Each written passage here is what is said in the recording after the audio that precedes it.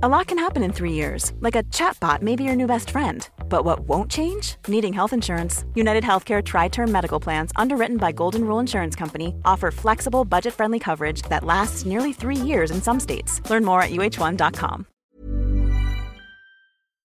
Hi, welcome to Hollywood Crime Scene. This is Rachel Fisher. Hi, this is Desi Jadikin. Hey, Desi. Hi. How's it going?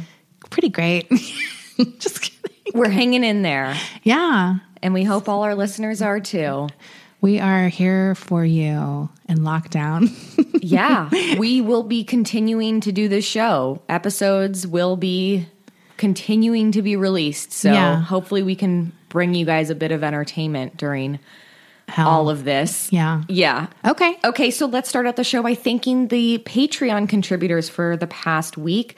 This week we had Jamanda, Will, Joanne, Rebecca, Elena, Lisa, Jennifer, Ricky, Emily, Devin, Justine, Barbara, Annie, Jennifer, May, Tammy, Holly, Amanda, Matt, and Eliza. Oh my God, it's Eliza. We know Eliza. Oh, hi, Eliza. It's our friend. Yeah. Okay, cool. Thank you guys so much.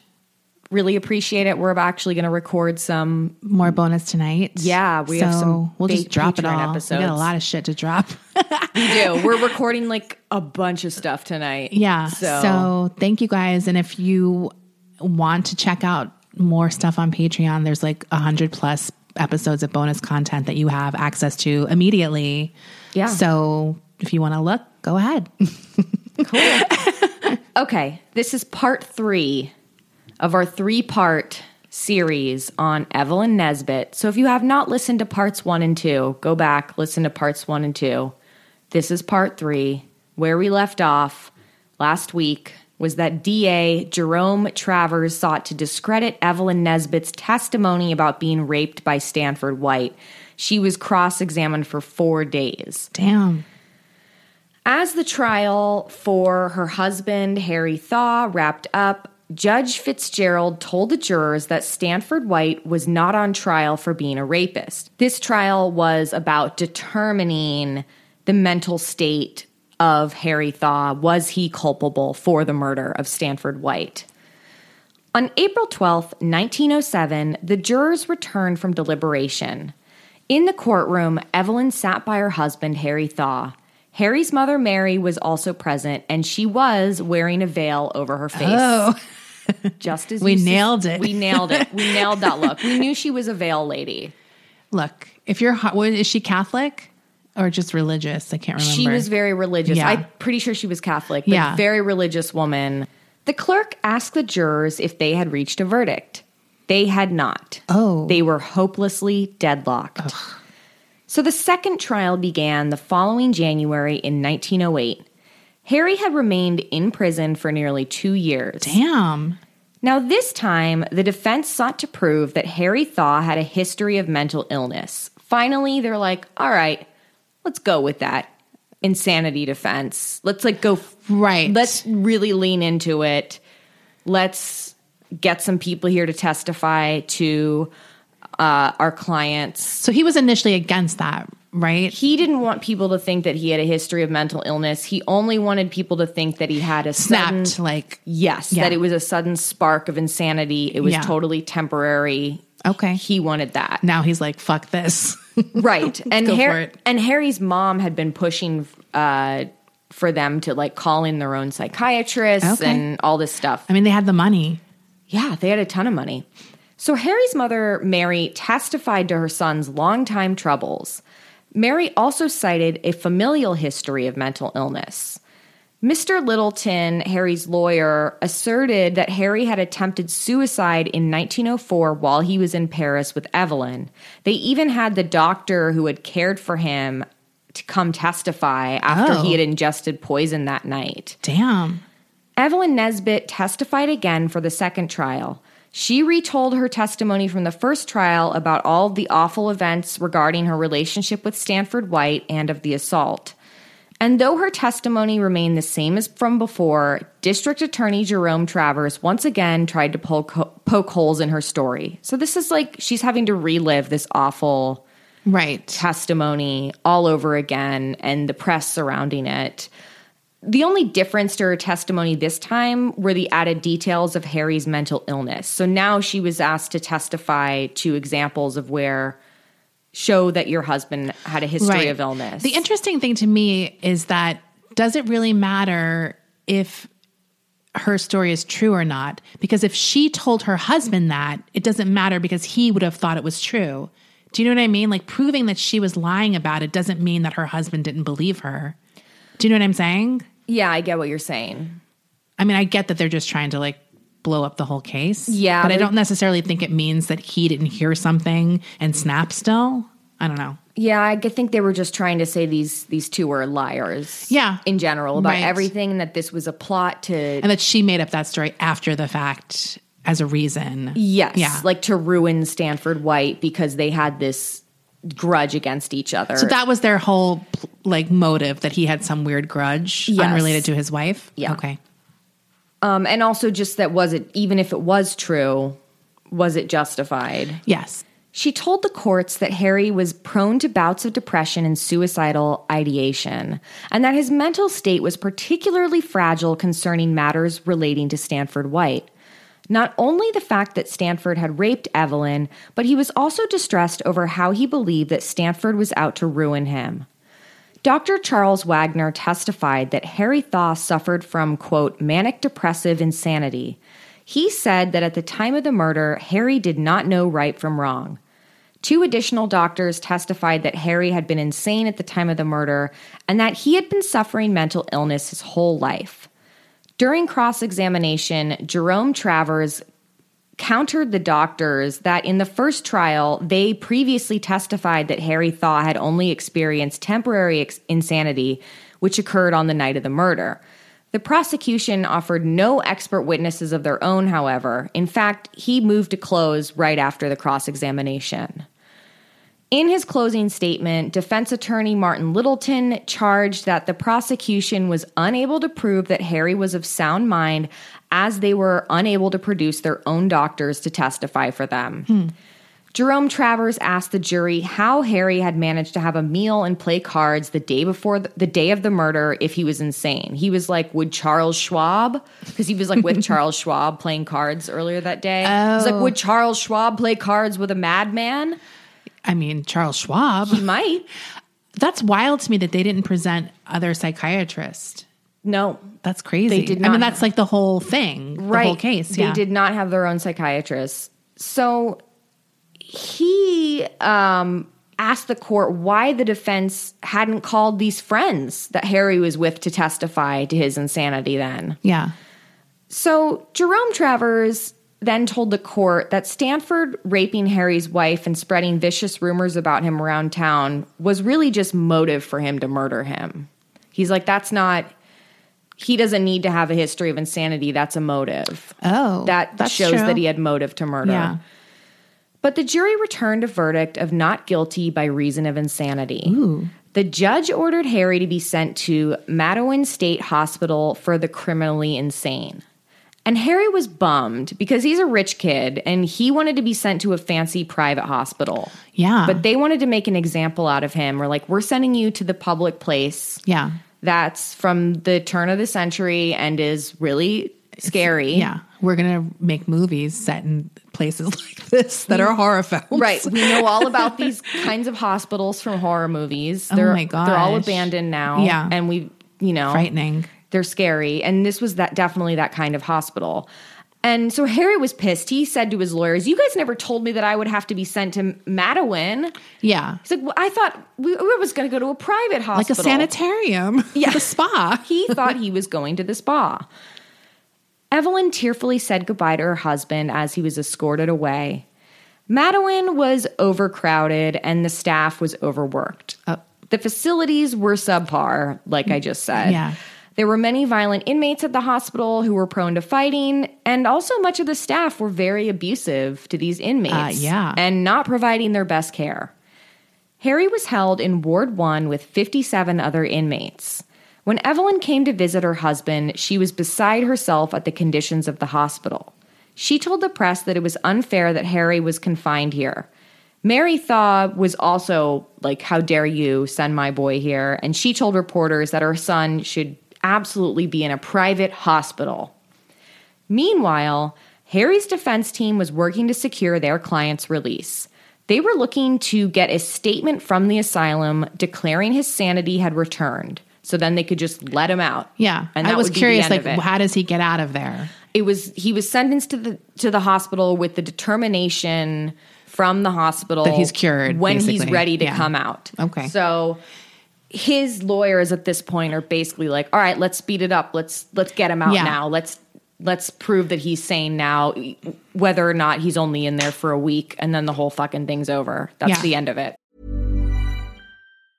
Hey, I'm Ryan Reynolds. Recently, I asked Mint Mobile's legal team if big wireless companies are allowed to raise prices due to inflation. They said yes. And then when I asked if raising prices technically violates those onerous 2-year contracts, they said, what the f*** are you talking about, you insane Hollywood ass f- So to recap, we're cutting the price of Mint Unlimited from $30 a month to just $15 a month. Give it a try at mintmobile.com/switch. $45 up front for 3 months plus taxes and fees. Promo rate for new customers for limited time. Unlimited more than 40 gigabytes per month. Slows full terms at mintmobile.com.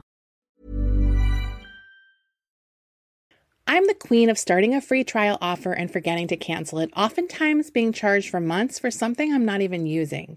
If I asked you how many subscriptions you have, would you be able to list all of them and how much you're paying? If you would have asked me this question before I started using Rocket Money, I would have said yes, but let me tell you, I would have been so wrong. I can't believe how many I had and all the money I was wasting. With Rocket Money, I can see all of my subscriptions in one place, and if I see something I don't want, I can cancel it with a tap. I never have to get on the phone with customer service. They'll even try to get you a refund for the last couple of months of wasted money and negotiate to lower your bills for you by up to 20%. All you have to do is take a picture of your bill, and Rocket Money takes care of the rest. Rocket Money is a personal finance app that finds and cancels your unwanted subscriptions, monitors your spending, and helps lower your bills. Rocket Money has over 5 million users and has helped save its members an average of $720 a year with over 500 million in canceled subscriptions. It's definitely saved me money, and now I can use that money to waste on things I do want. So stop wasting money on things you don't use. Cancel your unwanted subscriptions by going to rocketmoney.com/Hollywood crime scene. That's rocketmoney.com/Hollywood crime scene. Rakuten's Big Give Week is back with 15% cash back. It's a festival of savings with big cash back at hundreds of stores. Don't miss headliners like Canon, Fenty Beauty, and Dyson. I can't wait to shop for all of my summer fashion and beauty needs, and will definitely be checking out Ulta and Adidas. Rakuten really is the best way to shop. You can really save by stacking cash back on top of other deals, and during Big Give Week, the cash back is bigger than ever. It's the time to shop for everything you need for spring and summer, like clothing, outdoor gear, and travel. Membership is free, and it's all happening May 6th to May 13th. Join today for free and get an extra 10% cashback boost on top of Big Give Week cashback rates. Go to Rakuten.com or download the Rakuten app today. That's Rakuten. Shoppers get it. Rakuten is the shopping platform to save while shopping. They thought they had a good chance to do this because just a few years prior, a stockbroker who was imprisoned at Matawan for shooting a man was released after just 5 weeks on the grounds that he had returned to sanity. Oh. So they were looking to this other case. Yeah, to as try like a precedent. Yes. The hospital superintendent, Robert Lamb, was wary about releasing Harry Thaw. He wanted to make an example that no one could buy their way out of this. The last thing he wanted was for the public to believe that he was bribed.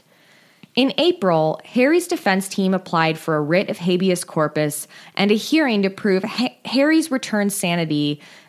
This was allowed the following month, this new hearing. Okay. The chief medical advisor, Amos Baker, testified that Harry Thaw's behavior at the asylum was not that of a sane man.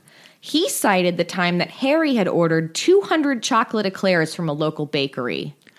Yum. To the hospital? Yeah. For all his friends? I mean, that seems very sane to me. I agree. Yeah. Who wouldn't be excited about a delivery of 200 eclairs? Yeah.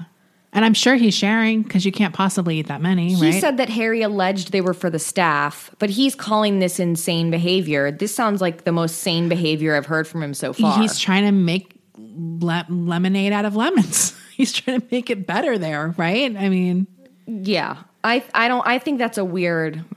I don't think that means he's insane. It wasn't like he ordered 200 tires or something like eclairs. Come on. Yeah, who doesn't want an eclair? That Everyone seems wants smart an to me. eclair.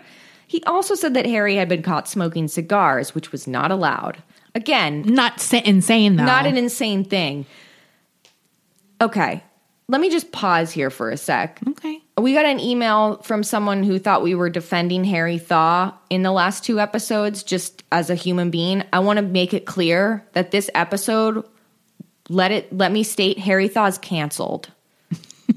Okay? And you will learn why by the end of this episode. Okay. We are not Harry Thaw stans. But we don't care that he killed Stanford necessarily. We don't care that he killed Stanford, and I don't care that he ordered 200 eclairs to the hospital. And in my defense, I don't really know what's bad about him yet.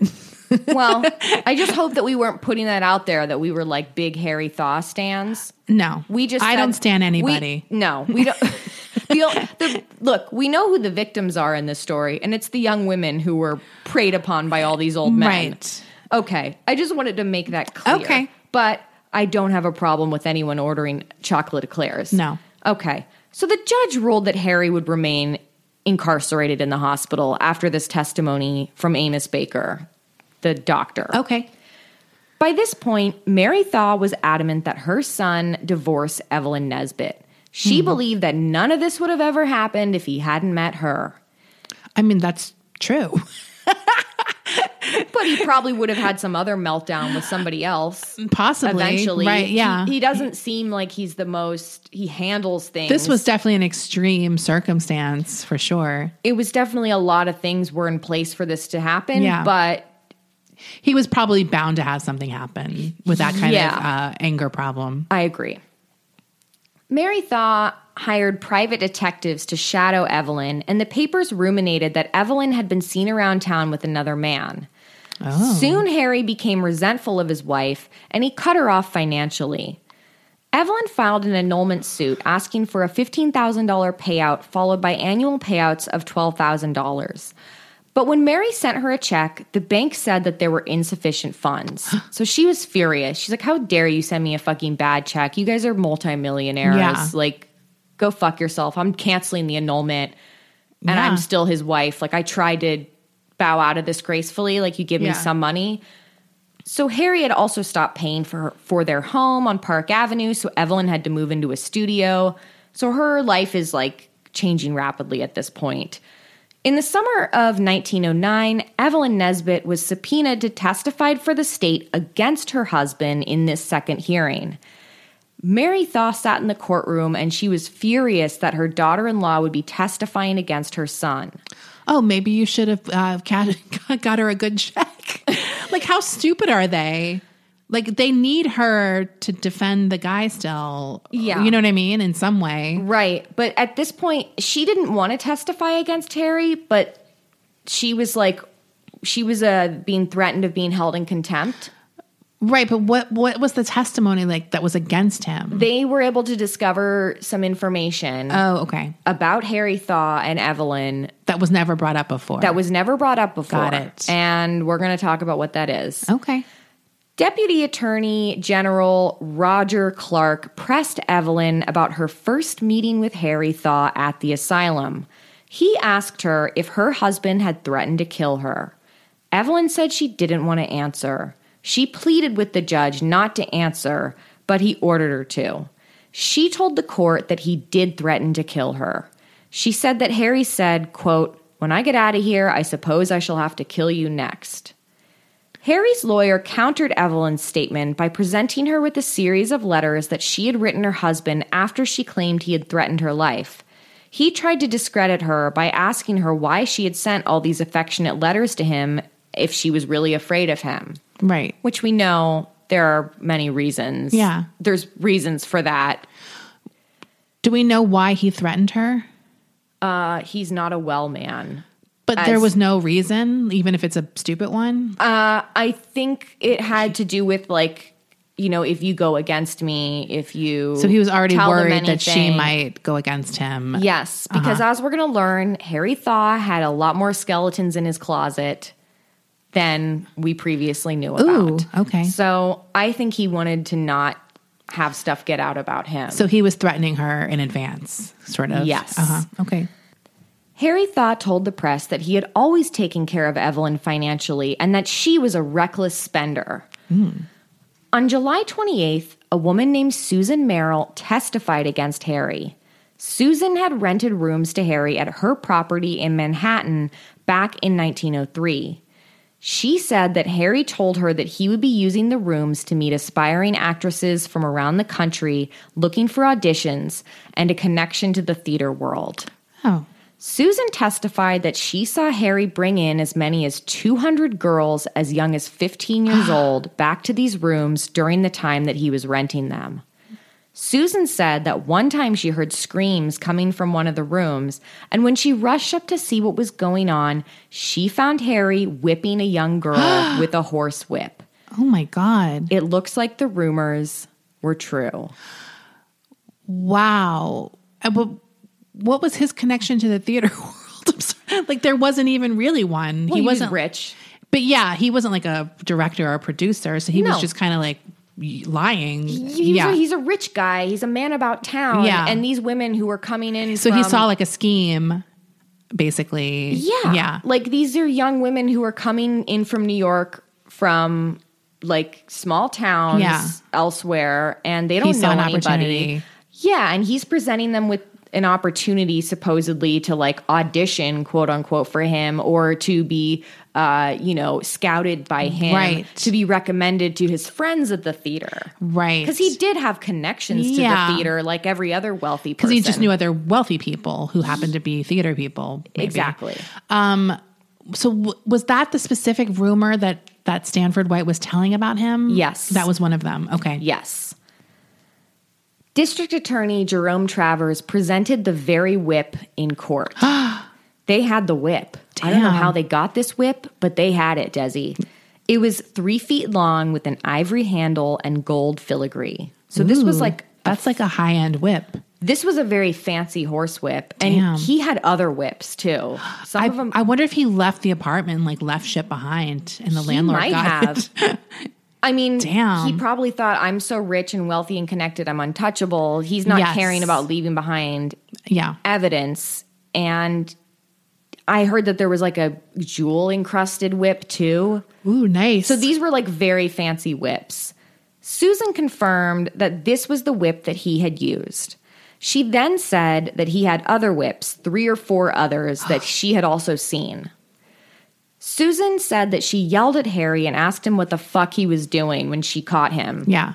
He said he was trying to teach this girl how to behave. She kicked his ass out of the apartment. She's like, you can't rent rooms here anymore. But Susan said that Harry told her that he would pay the girl and promised to never do it again. So those rumors that Harry was paying young girls to shut up, also true. So she agreed because she believed him.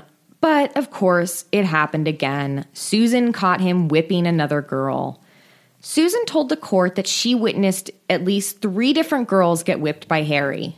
But she kept giving him chances. She kept being like, well, you better not do it again, Harry. Fool me once, shame on you. He fooled her at least 3 or 4 times. Damn. I mean, I'm sure he like threatened her with, I mean, who knows what he threatened her with or if she was whatever. I mean, come on, Susan. Yeah. It's going to happen. It's going to keep happening. Yeah. When Susan asked him why he was doing what he was doing, he said, quote, they've been bad girls and that they weren't smart and that he had to beat them to teach them something. He said that he couldn't make the girls learn stage work properly otherwise. Oh. He was like trying to make it like this was a theater exercise. This is how it is in the theater, Susan. Haven't you ever heard of the whip technique, Susan? I need these props now. Like what? Under cross-examination, Harry's attorney asked Susan why she kept allowing Harry to rent the rooms at her home. Yeah. She said that he kept promising her that he would be good. Ugh. She also said that he threatened to kill her. Oh. So now there is a pattern of this guy threatening to kill women, people. yeah. Yes. Okay. The chief hospital doctor, Amos Baker, testified again to Harry's shitty behavior. He said that he had called members of his staff idiots and donkeys, and that he was just in general very uncooperative and a sick inmate. Damn. At the hospital. Donkeys. He's like, he called us idiots and donkeys. How dare you? I wonder if it was asses, but he like cleaned it up. This was in the this was a quote in the newspaper. Oh, okay. So maybe it was asses. Yeah, I don't know. Donkeys, redacted. I like donkeys. I think donkeys is more insulting. Yeah, it is. In the end, Harry's freedom was denied and he continued his incarceration at the hospital. For the next couple of years, Evelyn stayed out of the press. She was rumored to have been traveling throughout Europe. In 1912, it was revealed that she had a 2-year-old son. Oh. She gave birth to Russell in 1910 in Berlin, and Evelyn said that the father was Harry Thaw and that she had gotten impregnated during a conjugal visit. At the hospital? At the hospital. Ooh. Harry rejected the claim that Russell was his son and said that Evelyn was just after more of his money. He's like, that's not my son, and you can't prove it. And you know what? You couldn't prove it back then. But you couldn't prove it wasn't.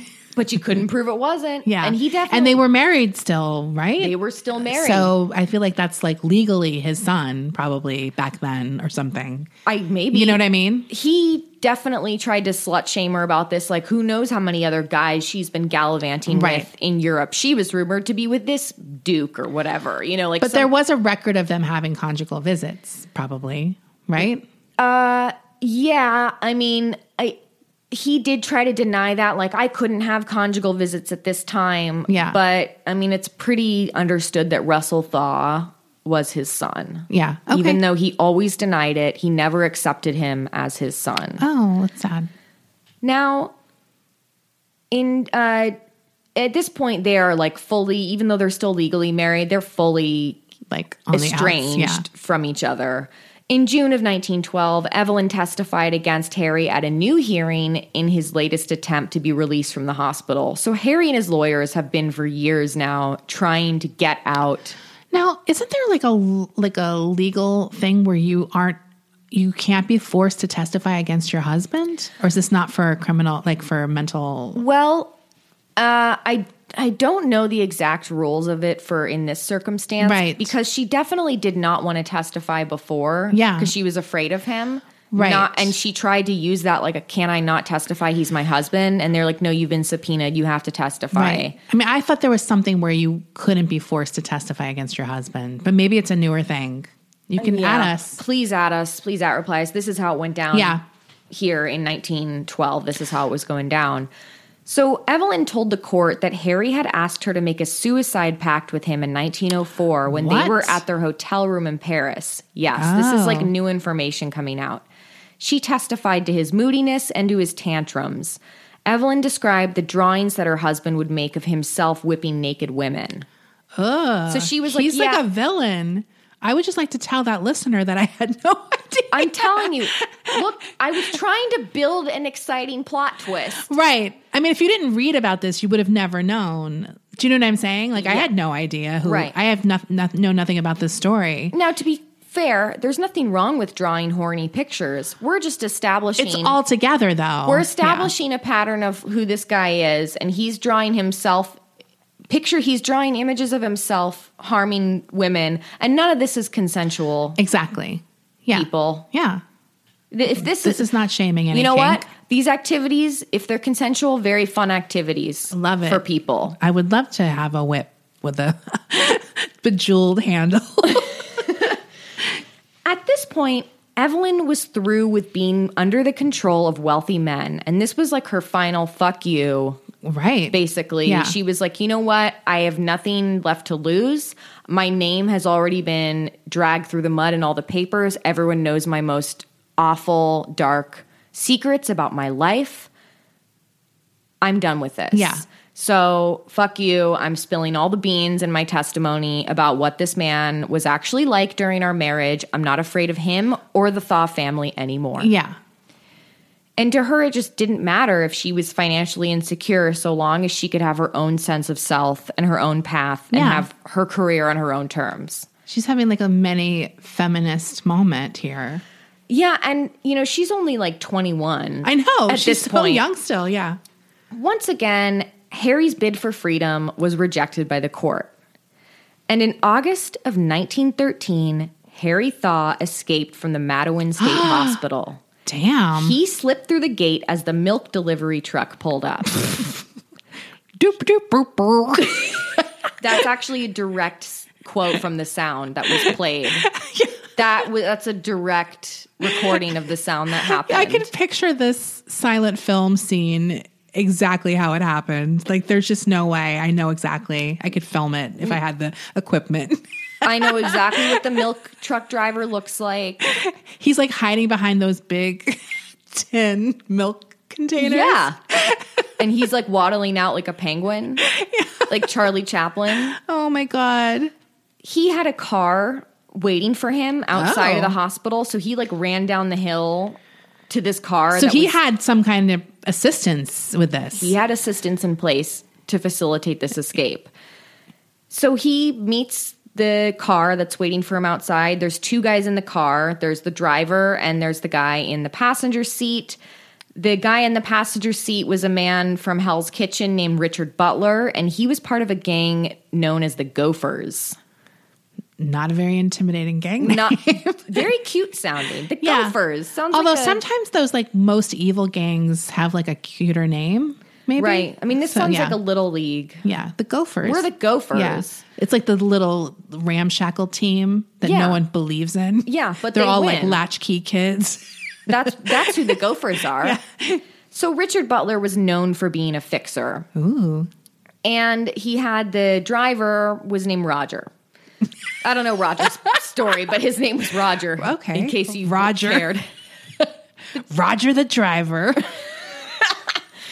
The plan was to travel to Canada through a remote area of Vermont where there were no border checkpoints. They would have to abandon their luxury vehicle before entering the smaller towns so as not to attract any attention. So they made the final legs of their journey by train. Okay. So they're on a train now, and while they're on this train, a police officer got on board. He was reading the news. This is also a scene from a movie. Desi, you don't even know. You don't even know. The police officer got on board this train as Harry Thaw is on the train, and the police officer was reading the newspaper when all of a sudden he glanced up and saw Harry, and the police officer said, "Hey, I know you." And then he pointed to his picture in the paper. And Harry, as brazen as ever, said, "Yeah, but you can't do anything about it because we're not in New York anymore." Oh. And the officer said, "Yeah, I guess not." And that was that. Womp womp. So the officer did, like, after Harry had gotten off the train, the officer did, like, try to pursue it further, but was unable to because it was like... I feel like he just gave up, quite honestly. You know what? He didn't have his heart in it. He was like, is it worth it? I don't care enough. Who fucking cares? I'm tired. So Harry made it safely to a small town in Quebec. Mary Thaw was thrilled that her son was able to escape, but she denied having any involvement in arranging for this escape. Oh, come on. Evelyn Nesbit, on the other hand, was afraid for her life. Yes. She was afraid that Harry would come after her and kill her. Harry Thaw's lawyers argued that because Harry had not been convicted of a crime, he had only been declared insane, that he was immune to the extradition under the law. Oh, interesting. So that's what they're trying to argue. Like, he's technically not a convict. He's just... Right. He's insane, and he's an escaped mental patient. It's like a loophole or something. Right. But eventually he was extradited back to New York in late 1914 for a new trial to determine his sanity, and he was declared sane and set free the following year. Oh, okay. After hearing the verdict, Evelyn told the New York Tribune in July of 1915, quote, "All I ask of him is that he leave me in peace to continue my stage career. I do not want his name and I do not want his money." Harry and Evelyn had become officially divorced around this time. Here's a crazy story, Desi. Okay. In the fall of 1915, Harry Thaw met 19-year-old Fred Gump at an ice cream shop in Long Beach, California, while the young man was visiting with his parents from Kansas City. The two got to talking, and Fred had expressed interest in going to engineering school. Harry said that he could get him into the Carnegie Institute of Pittsburgh. The two began a correspondence after that. Harry offered to send Fred money and to pay for his schooling. He said he would even give Fred a weekly allowance. Fred's parents saw nothing wrong with this older man taking a sudden interest in their son and accepted his offer to help. Fred Gump traveled to New York to meet Harry, and they saw a play together. Afterwards, they went back to Harry's suite at the Hotel McAlpin, which was a luxury hotel on Broadway.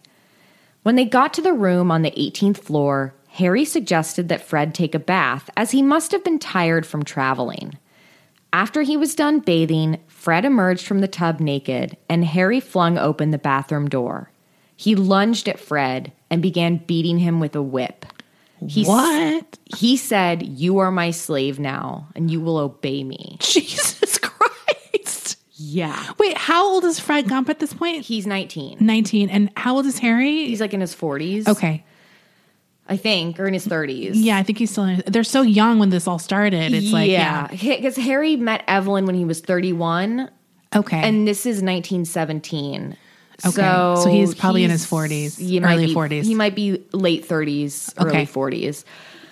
Fred Gump managed to escape the next morning. Like, he had to stay in that hotel room with this man who was assaulting him all night, but he was able to slip out in the morning, and he made it back to Kansas City. And when he did get back to his home, he showed his parents the injuries that he had sustained, which were these big red welts all over his torso and shoulders. Did he just physically beat him? He whipped him all night. Okay. Fred and his parents hired a lawyer and went to New York, where his injuries were photographed by the police. Harry had already checked out of the hotel and was on the lam again. He was said to have escaped to Philadelphia, and police were now searching across the city for him. The news of Fred Gump's assault at the hands of Harry Thaw had already made the papers. Harry, meanwhile, was hiding out in a boarding house in Philadelphia under an assumed name. On the morning of January 12th, Harry entered the bathroom, where he picked up a straight razor sitting on the sink, and he cut his wrist twice. First a small cut near his hand, and then he cut a very deep, long cut down his forearm. He then slashed his own throat. The landlady found him, and he was still alive, and a doctor was called. Somehow he miraculously survived this. Dude. At this point, Mary Thaw was finally convinced of her son's sickness, that something was wrong with her son. She finally got there. She finally got there, and she said, "You know what? I'm not even going to try and argue with this anymore. My son is sick." Yeah. So she told the press she no longer considered her son sane, and that the best thing for him and for others was for him to be locked away in a hospital. So Harry was sent to the Pennsylvania Hospital for the Insane, which was a private hospital and a far cry from where he was before. Yeah. So this time he was at a very plush place for rich people. Harry was never prosecuted for his assault on Fred Gump, but the Thaw family did reach an out-of-court financial settlement for this family. Okay. Meanwhile, Evelyn Nesbit's vaudeville career was blowing up. Ooh. In 1913, she began touring with Jack Clifford. The two entered a relationship and were married in 1916, but the marriage was short-lived as Jack cheated on Evelyn with two different women.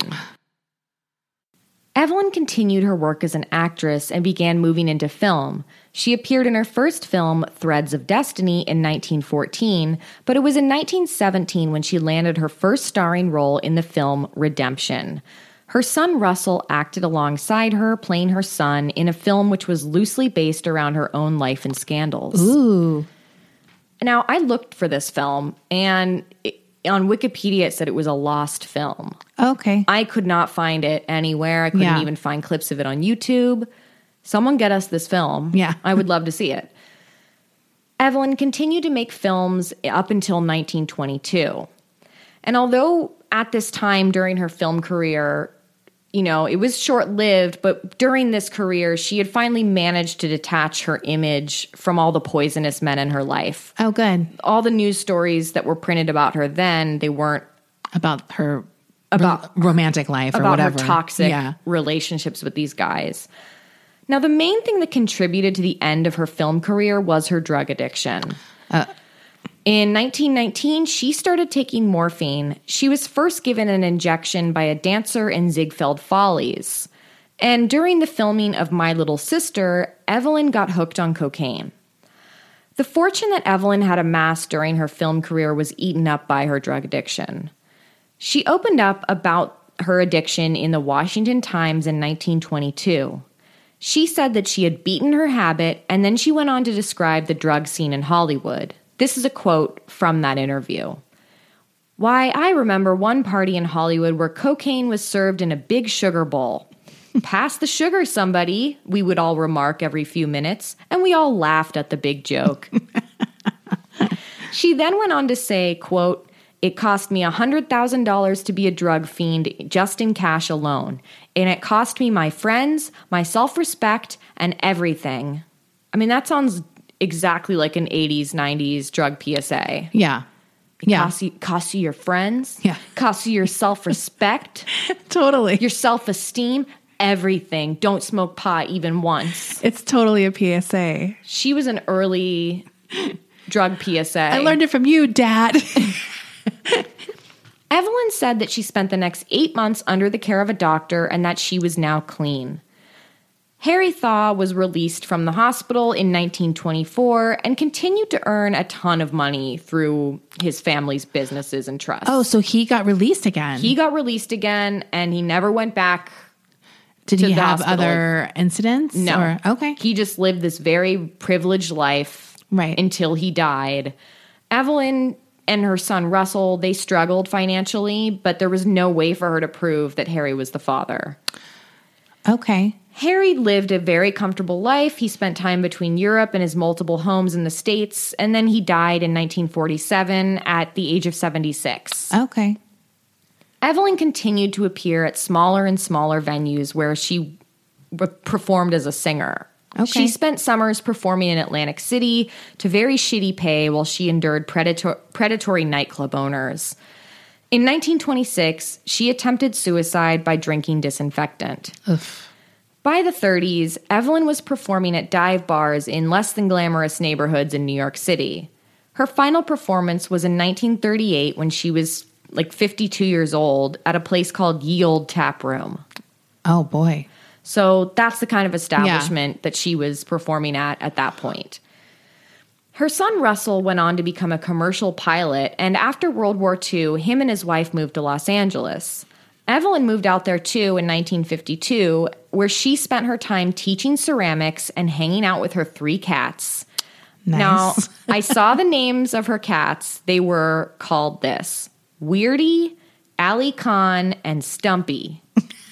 So I wonder if Stumpy was a 3-legged cat. I bet, right?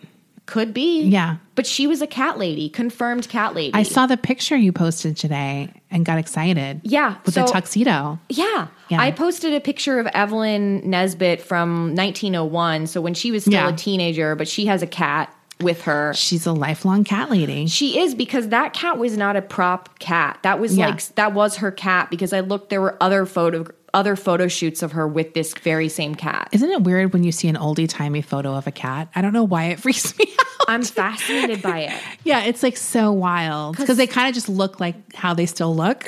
Not that they would look different, but... Yeah, because cats are timeless. They don't have like a specific pose or look. Right. Well, like the people are in a age-specific costume or an era-specific costume. So just like, then there's just this cat. Yeah, and they still make the same dumb cat faces. Yeah, especially like tuxedos to me, I've decided are like the most berserk cats for some reason, and I love them. But there's just something about their faces. They always look a little wild. So, yeah, Evelyn was a cat lady. Love that about her. In 1955, Evelyn gained some fame again when the film The Girl in the Red Velvet Swing was released. The film was a dramatization about the events surrounding Evelyn, Stanford White, and Harry Thaw, and the trial of the century. and it starred Joan Collins as Evelyn. I watched the trailer for this movie, and it looks fucking incredible. I want to see it. I saw some stills, but I didn't get to the trailer. It looks so good, Yeah, doesn't I want to it? read it. I'm sorry, I see it. The costumes in it are great. I saw the picture of her like on the swing. It looks so good. Yeah, it's right up my I'm going alley. to watch it this weekend. Okay.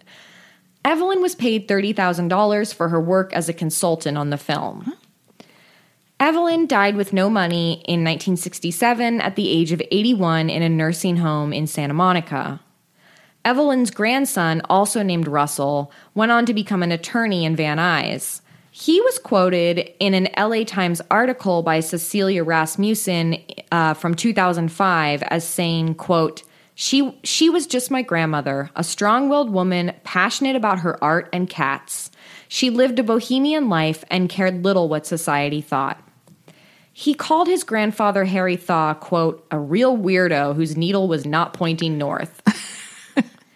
Was his last name Thaw? Yeah, his last name is Thaw. Okay, and I'm just so shocked that he didn't ever have to claim him as his son. That's wild to me. No. Yeah. Russell then went on to say that after the divorce, Evelyn received $25,000 from the Thaw family, but that she couldn't keep the money, so she turned around and she gave all of it to anarchist icon Emma Goldman. How awesome is that? Amazing. I mean, I love that little tidbit. Yeah. That is like my favorite tidbit from the story. Yeah. Russell basically, he said that he learned of all this information about his grandmother after she died. Like, he had no idea that there was this huge, wild scandal involving her in this murder case, right, and these horrible predatory older men. And so he finds all of this out in 1967 after she dies.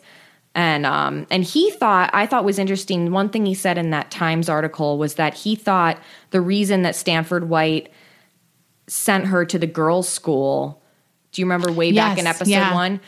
Or like, not the reason he sent her to the girls' school, but the reason that she had like the appendicitis that she had. He was like, I don't think it was appendicitis. I think it was an abortion that she was having. That Stanford had gotten her pregnant. That makes sense. So he started really digging into his grandmother's past. Did he write a book? Died.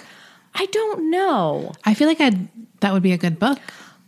I did not do enough digging on Russell Jr., Russell Thaw Jr., but I mean, he was very interested in like the history of his grandma's life after the fact. I'm just wondering if he had access to information that no one had, but maybe he doesn't. I mean, maybe he did write a book. I just didn't get that far into it.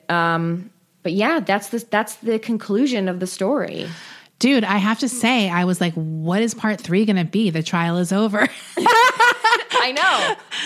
I had no idea. But do you see how I was like, I cannot fit this into one episode? Oh my God, I can't even fit this into 2 episodes. Yeah, because I had only knew the story of the murder, and I didn't even know that 100%. I had just heard about that murder. Right. And I had always been under the impression that Thaw was like, whatever, maybe not the best guy, but like a normal guy. Like, do you know what I mean? Like, I had no idea he was awful too. Yeah. Yeah. All of these men in her life at that time were pretty bad. Yeah. Like taking advantage of all these girls. And it's like, yeah. I'm glad that she had a nice little quiet life at the end with her cats. I do too. I feel like that she wanted that. I think like that was good for her. I think she died surrounded by people that she loved, you know, like she had a family in Los Angeles. Yeah. She wasn't like living high on the hog financially.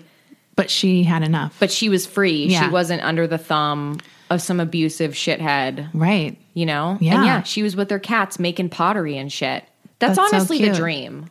I did look up like an older picture of her, and I think I saw her with like the pottery. Yeah, that's her. That's that picture. I'm going to post that picture. I have another great picture of her with Joan Collins from 1955 when Evelyn's an older woman at that point. It's a great photo of them together. So keep an eye out on our Instagram. I'll be posting a lot of pictures this week. Okay. And yeah, that's the conclusion. Finally. Can't wait for next week. Can't wait to have a week off now. Yeah. Oh my God. Okay. Okay, guys. Thank you. Bye. Bye.